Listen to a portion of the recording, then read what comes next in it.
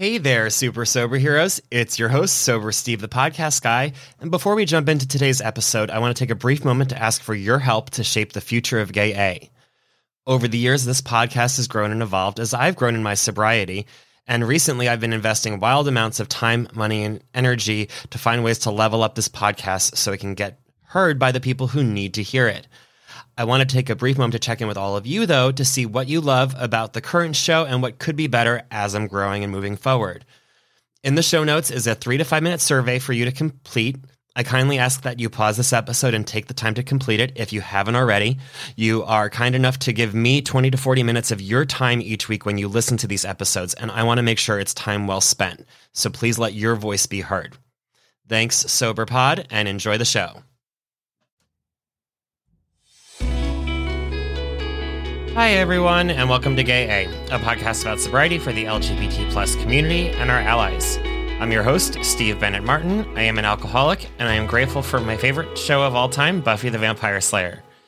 As of this recording, I am 339 days sober, and today we're welcoming a guest to share their experience, wisdom, and hope with you. Welcome to the show, Brian. Hey, how you doing? Good. Thank you for joining us. Why don't you start by introducing yourself to the listeners? All right. Well, my name is Brian. I am an alcoholic. I've been sober. I'll have 12 years on May 16th. Identify as he, they. And excellent.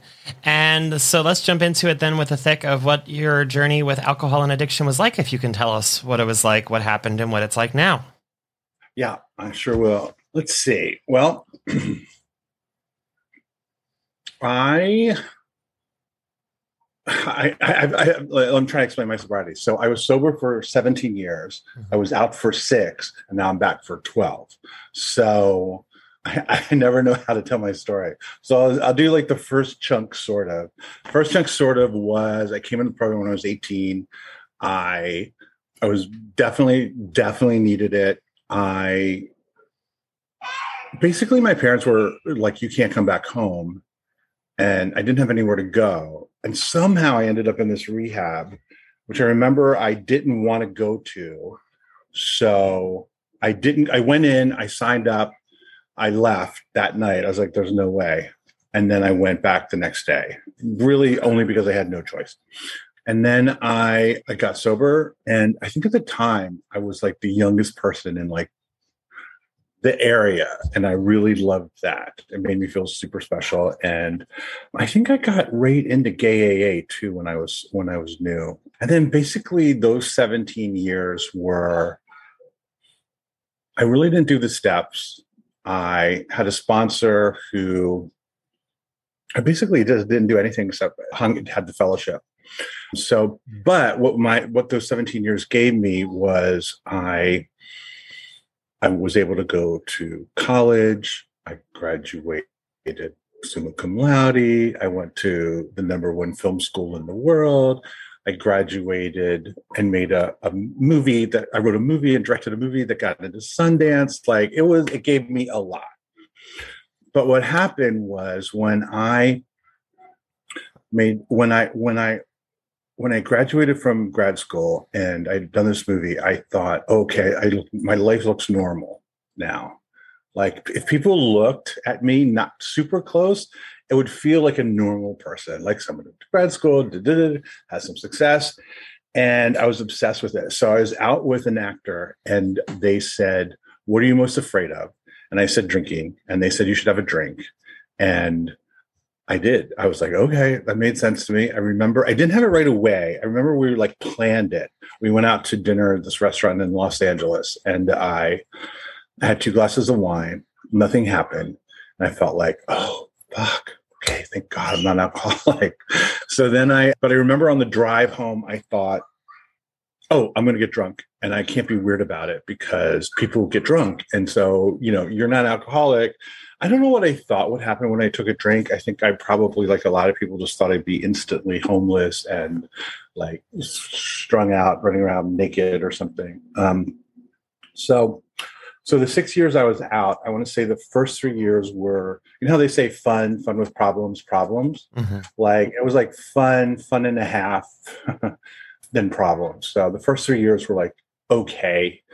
And then I think what happened for me was I had the full adventure of alcoholism in those 6 years. Like when I came in at 18, I could only have gotten into so much trouble. But then when I came back, when I was when I went back out drinking, I had the whole experience. So I went from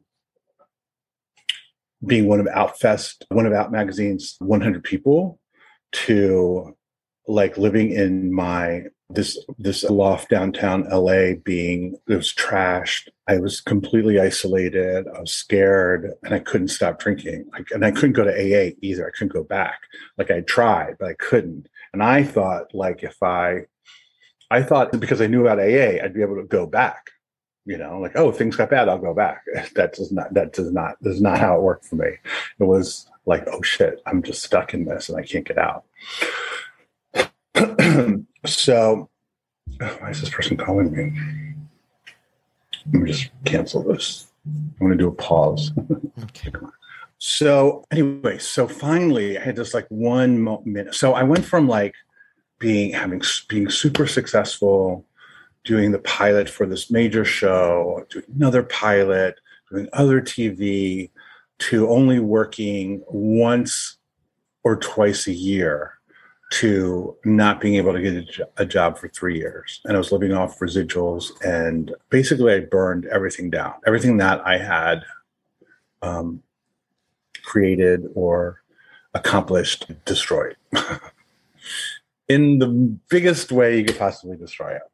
And so I came back.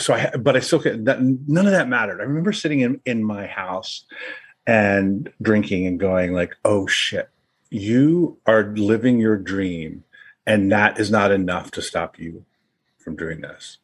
Like, you're going to ruin this and you can't stop. And for me, it wasn't about like reaching out and getting help. It was, I would reach out. I would go to meetings probably once or twice a year, and I couldn't do it. It just was not happening. So that was a huge lesson for me. So how I stopped was I'll never forget. I had a half bottle of vodka, and I had drank half of it, and I wasn't drunk, and I was like, "Fuck!" And that scared me more than anything. So I had like 1 second. They say in the program, like you have a window opens, and you go through, and you never know when that window is going to open again. So I had like 1 second where I was like, "I'm ready to do this." And I went to a meeting. I lived in downtown Los Angeles, so I went to a meeting downtown Los Angeles. I was still getting high on the weekends because I couldn't. I was like, I'm not doing all of it. I'll do a lot. And I was too scared. To be honest with you, I just was too scared to like look at my life sober. I could stay sober that week because the meeting was every noon, Monday through Friday. But I didn't go to a meeting. I was so scared someone would run into someone who knew I was sober outside of that community. So I only went to that one meeting. So I don't know, 3 months in, whatever, a month in, I don't remember, someone said, hey, my life got better when I stopped getting high too. And in that split second, I wanted better. And so I stopped getting high. And I remember like, I don't think I slept for like 16 days. It was terrible. In fact, I called my dealer. I was like, I can't do this. But then what I did is I couldn't call people. But what I could do is I knew New York Intergroup was open 3 hours earlier than LA. So I could call them, like, and talk to some anonymous person and kind of get through the night. That's how I did it. Like, I'm super sneaky and like, I'll figure out a way to do it. But so then I remember when I got my sponsor, I remember saying like, oh, I'm going to be easy because I have been sober before. So I kind of know this is not going to be that big of a deal. Don't worry about me. And what I didn't realize was like, I was batshit crazy. Like, I literally locked myself in my loft for 3 years. I remember when I went to a mall, the fashions had changed. I was like, I was like, oh, fuck, you are out of it. You do not know what's going on. And then also I was like really gung ho, and I would like force people to go to meetings. I'd drive everybody to the meeting. And if they hated the meeting, I'd be resentful, and I would run through stoplights, and it was pretty bad. All right. So, and then in sobriety, I could not get a job for 3 years, which was just, so it was like 6 years now of not being able to work. And what happened was I had to surrender, a second surrender, where I was like, okay, I'll give up. I'll do whatever you want. I'll just do whatever. And a big thing for me was I had done the steps now. I'd done all the way up 4, 5, 6, 7, which I didn't know what that meant, but I kind of did them. And then it was time to do 8 and 9, which there's sea lions behind me. So I don't know if you can hear them, but so 8 and 9. And then, so I surrendered, and I did my 8 and 9 and started making phone calls and started going to have those meetings. And I want to say very shortly after that, I got a call out of nowhere to direct a TV show in Vancouver, where they didn't ask me where I'd been. They didn't ask me what I'd been up to. I was scared to death. I forgot, like I had lived in such like, I was so poor and so broken that I remember, like, I forget that they fly you first class, they put you in a 5-star hotel, and people would pick you up, and it's like a whole thing. And I remember walking into the hotel room, just breaking down and crying because I just couldn't believe that I was there. And so what happened was, like, sort of simultaneously with my work, I did a great job. I was of service. I got people's advice in the program about how do I stay sober on directing a TV show, because what people, I don't always realize is, like, you're working 12 to 14 hours a day, 16 hours a day. So there's not going to be a meeting. And someone who was a director said, you're not gonna be able to go to meetings. You just need to, like, fucking calm down. It's like, oh, okay. He's like, but what you can do is you can work a program while you're working. And so what that meant for me was I did a gratitude list every night. I still do. I do a nightly inventory. I talk to my sponsor, and now obviously I talk to my sponsees and stuff when I'm working. But so, I sort of did a good job in my work life, and I did a good job in my creative life, and in my sober life. And I guess what I can say now, so I finished the steps, I have sponsees. I think what happened to me probably in the past 3 years was, for me, I was like doing all this work, and I still wasn't feeling like enough or good enough, or I still felt like I do all this stuff and it's not enough. And I do all this work in the program, but I'm just not quite getting there. I'm defective is what it felt like. And so I started going to another program called ACA, which is Adult Children of Alcoholics, it doesn't mean your parents are alcoholic. It just means if your family was dysfunctional. And for me, that kind of gave me like the kind of key to where it all started. So I feel like I have my recovery, and then I have this thing where essentially for me, ACA is basically the voice inside your head isn't your fault. This is the voice your parents gave me. And I thought that voice inside my head was me. And so, this judgmental, self-critical, afraid person was just all information someone else gave me. And so I almost had instant relief once I went to that program. So I worked that program really hard. I'm in another program, so I do the best I can. I'm lucky to say I don't know if I'm lucky to say, I feel very grateful I got my career back. And I think the other thing that has always been kind of surprising to me is that it's an adventure. Like, it doesn't get boring. Like, I still feel like I'm a new human to the world. Like, my experience as the human that I am today is different than it was, a year ago, 2 years ago, 2 weeks ago. And I think that's really interesting, because I think I remember my first sobriety, like those first 10 years slogged. Like, it was like really slow. I mean, yes, I did a bunch of stuff, but it felt like a really long time. And then this 10 years was like, I don't even know what happened. I mean, it's so I think when you're actively participating, or when I'm actively participating in my sobriety, what all that means, and whatever that means to me, it's an adventure, and it's pretty good. And sometimes it's bad, and sometimes it can be good and bad simultaneously, which is what I'm learning this year. Like, you can feel this way, but you can also feel this way, and it can be simultaneous. Like, I thought things had to be mutually exclusive for some reason. So that's basically my life and sobriety. Thank you. Well, thank you for sharing that with us. And during your share, you did touch on some of the success and the newfound adventures you found in sobriety. What would you say are some of the most surprising positive changes you've had? Well, it's interesting.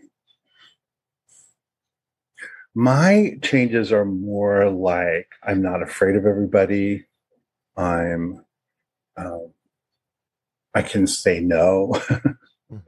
I mean, like, the big stuff is, like, I was just thinking, if I had told people I work with, my big thing is I just was executive producer, producing director on the new Queer as Folk for Showtime, which is coming out June 9th, I think, which is totally sobriety, just to be able to, like, somehow go from this person who was, I got evicted and lost everything and blah, blah, blah, to having this, like, whole second chance. So like on the outside, that is something that probably looks good, but really it's mostly about, like, I went to visit my parents, and I let them have their life, and I didn't have to, like, feel like everything they said affected me, even though sometimes it did, but not really a lot.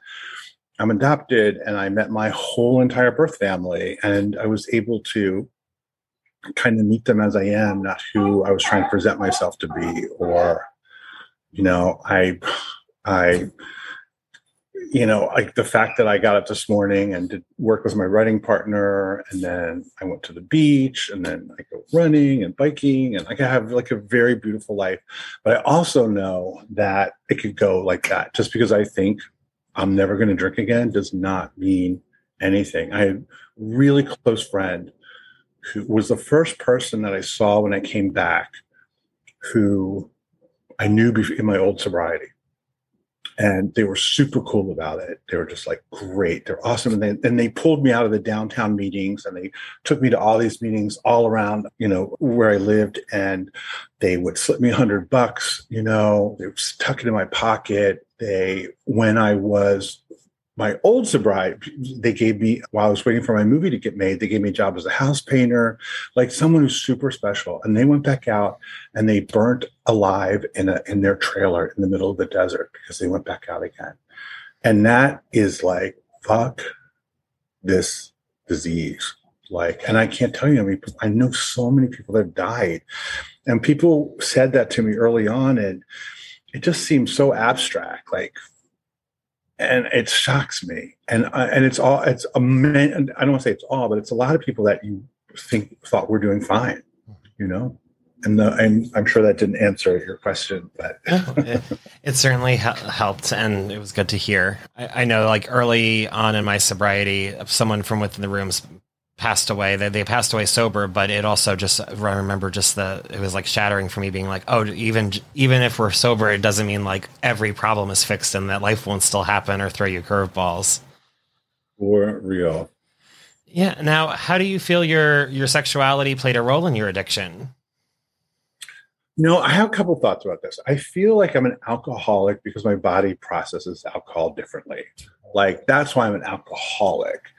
But why I turned to alcohol, food, money, sex, fame, all of that stuff was because I was trying to fill something inside of me.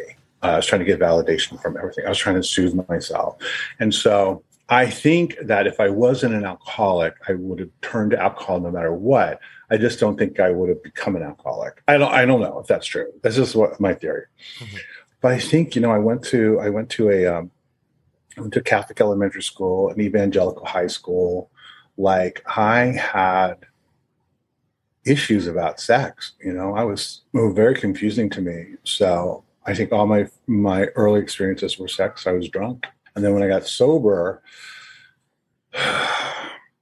I don't know. I mean, the first time I got sober, I mean, I think I basically just dated like every single person in the in the program Mhm. that was remotely appropriate. And then the second time coming back, I didn't date at all. So I think that's. I don't think either are all that good. I think the good news is in this sobriety, it's like I know that I'm okay by myself. Like I don't need to have someone there, which is something I always did. But now, yeah, Yeah, and do you have any struggles, or do you find like it finding your place in the community now? yeah, definitely. I was very scared to do this job because, I got sober when I came back to sobriety. It was sort of straight AA, and I sort of hit out there. In terms of food, I'd gained 150 pounds, so I was not interested in eating, dating. So yeah, I kind of kept everything at everyone. I didn't have to. I didn't want to put I didn't want to put myself emotionally at risk. So I kept a lot of walls up, and so over the pandemic, I started going to OA and lost 150 pounds, and then this job came up, and it's like, fuck, like I'm so scared to go. I'm so scared to go and be on a show that's I'm used to being on a show where I'm like the only gay person, or there's like one other person. So yeah, and it was great. I was like, oh fuck, these are my people. Like I can. This is shit. This feels good. I'm like not scared, and it was like, it felt almost. Was weird. It felt almost like when I first came to AA, and I felt like I was home. I felt the same thing, and I was not expecting that. So it was fantastic. And then I think with coming back to Los Angeles after the job, I go to this meeting at the beach, and I remember when I first started going, it's like, oh, it's all fucking straight people again, like I'm still. And then all of a sudden I realized, like, yeah, like half the people are gay. Mhm. So I don't know. I want to say sobriety seems like a process of being who you are, becoming who you are, but I don't know if that's entirely true. I feel like it's more like going back to who you are, not becoming Mhm. who you are. It's like it's something about me going back to where I started, not where I think I should be. I don't know. It's very, I'm very slow. I'm very slow. Yes. Well, if you could give one piece of advice to someone who is sober curious or freshly sober, what would it be? Well, it's such a weird. I mean, it's everyone has such their own journey. I guess it would be to be okay with your sobriety, especially your first year, and your curiosity about it. Be okay with it being messy and not like it's going to be messy. Yeah. Like I was a messy fucking human being, and I think what gave me comfort when I came back was I don't know how to do this. So just for this year, I'm going to trust that I'm going to be taken care of. I don't think I believe this, but I know in trying to go to sleep tonight, I'm going to just believe it. I'm going to pretend like I believe this because it was messy. I had a lot of mess to clean up, Mhm. and I didn't know anything. I was out of my mind. So I would say be okay with the messiness. And also don't listen to anyone who tells you stuff that's not in the big book. Like it always drives me crazy when people say things like, don't date your first year. I think it's a really, really, really good idea not to date your first year, but it's not in the big book. It's not in fact, there's a story in the big book I love. This guy was like super drunk and was awful alcoholic. And then his girlfriend was like the bartender, and then she got sober. And then they're like these messes who went on to live this amazing life. And like if they had someone had said, don't date your first year to these two people, I mean, it's just so that stuff makes me that stuff I think I would be really careful of. It gave me a good reason to read the big book and to be like, wait a sec, is this like just a good idea or something that somebody says, or is this like something that is in the book? It helped me to be able to like to have something that I could turn to and say, this is in here. I'm not sure if even that's right anymore, but when I was new, it was very important. Oh, for sure. I've even found it very helpful during my first year going through it. And now I'm going through it like chapter by chapter with my sponsor. Yeah. And in recovery, speaking of the book, we typically love finding steps, traditions, or sayings that we kind of fall in love with. Do you have a favorite mantra or quote that you like to try and live by? Yeah, I think it's probably, they're all good, really, honestly. Like, I think when I was thinking about this question, I was thinking one day at a time, because what it's come to, what I love about the program is it just changes, right? So when I was newly sober, it meant like, just don't drink today. And now it means, oh, you know what? Today is not going to be a good day. I just don't know why. I can't get out of it. I can't like pray myself out of it. I can't make a phone call. I can't, my sponsor can't get me out. I'm just in a shit mood. And it's going to pass. It'll be over. Usually by the next day, I'm fine. So that was really helpful. Live and let live is so something I really love too, especially at work. Mm-hmm. Those probably keep it simple. Keep it simple is probably a good one. Yeah. They're all good. I mean, you honestly can't really argue with any of them. Mm-hmm. Yeah. And tell the listeners more if they want to find you or support you, how to get in touch. Oh, you can find me on Instagram at BP Dannelly, Dannelly. I think you met me on my other one. It's me trying to be sexy one, but I'm not going to get that one. Okay, sounds good. I'll keep that a secret then, and I'll put the public one in the show notes. Right. And thank you, listeners, for listening. Please make sure you rate and review if you found this information helpful. If you're interested in sharing your story like Brian here, getting involved with the show, or just saying hi, you can always email me at gayapodcast@gmail.com or find me on Instagram at gayapodcast. And be sure to follow us wherever you're listening so you can get new episodes when they come out every Monday and Thursday. Until next time, stay sober, friends.